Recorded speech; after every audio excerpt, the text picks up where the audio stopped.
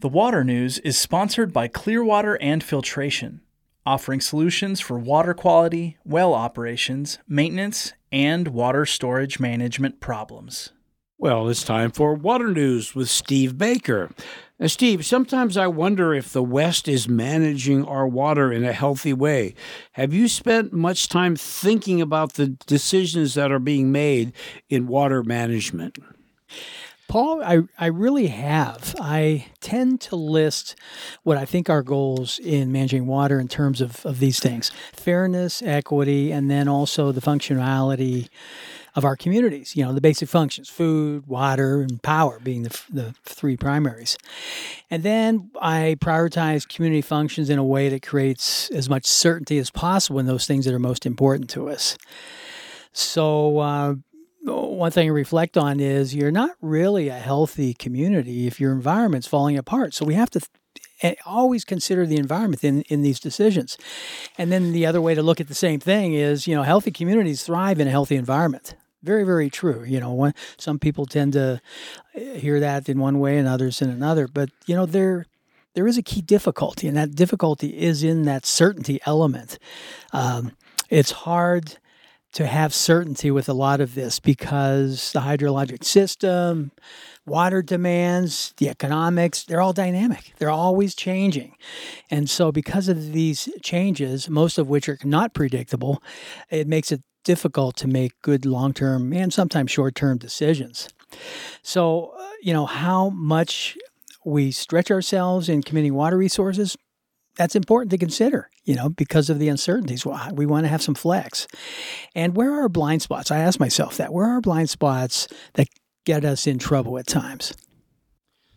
Steve, while talking about blind spots, I've heard there's concerns in Arizona that foreign countries are misusing our water resources. Foreign countries other than Mexico? What could that be? Yeah, I'm talking about the Saudi-owned dairy companies as an example. They're growing alfalfa and hay for livestock, all right? And then they're sending it back to the motherland. They're sending it back to the Gulf Kingdom. Now, these actions, they finally got on Arizona's radar about 10 years ago. And think about it. An agricultural well for dairy use, okay? Many times you have to drill over 1,000 feet to put these wells in. And then you're pumping over 3,000 gallons per minute and using that water. So it's an incredible amount of water that's being used for those purposes. The Arizona public, when they found out about this, they were not pleased because their framework in viewing it is that the foreign-owned companies are using groundwater during epic droughts. We're supposed to be behaving and watching very carefully, and it's not happening. And on top of that, it's free. It's free for the people down there to use that water. Arizona, they're already suffering with their own water shortages, and they've even restricted some of their crops. And on top of that, the Colorado River is providing less water to the state, and the Colorado River is the primary water resource. So they're in a real pickle. And then we have these these companies that are basically exporting water from Arizona. So that's been a major bone of contention most recently. There are 14 states in our country that have restrictions on foreign ownership of farmland. Is this happening in California, Steve? Yeah, it is happening. Foreign countries are attracted to our state because we have good water rights. We have the overlying groundwater right as far as groundwater goes. And we have these, our strong senior groundwater right also is quite strong. It's almost as strong as God, the way it's written. One example would be Palo Verde Valley. Okay, they get their water from the Colorado River, so it's down in Southern California. Now, that water right that they are hanging on is dated 1877. Okay, that's really old. That's back in the days when the settlers staked their first claim here in California. Then there are also spots in the Imperial Valley, also, near Salton Sea, way down there in Southern California. And what they're doing down there is companies are packaging hay into ship-ready bales. And then, of course, off they go to Saudi Arabia. Now, I am aware of two companies. One is called Al Marai Company, and the other one is called Al Dara ACX Global. And that one is located in Bakersfield, California. So I really don't know if California, however, is restricting foreign use or not. I think it's an economics game at this point. But one thing's for sure, California is letting big money buy ag land right now. Is this happening to large areas or small scattered ag land? Well, Paul, you tell me. Okay, here we go. Here's an example. A couple months back, Flannery Associates bought land near Travis Air Force Base. Okay, that's Solano County.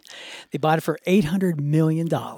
And we're talking about, something like 55,000 acres. So I'd say these are large parcels that are suddenly being owned by very, very large, landowners who are quite, they have a lot of finance going on.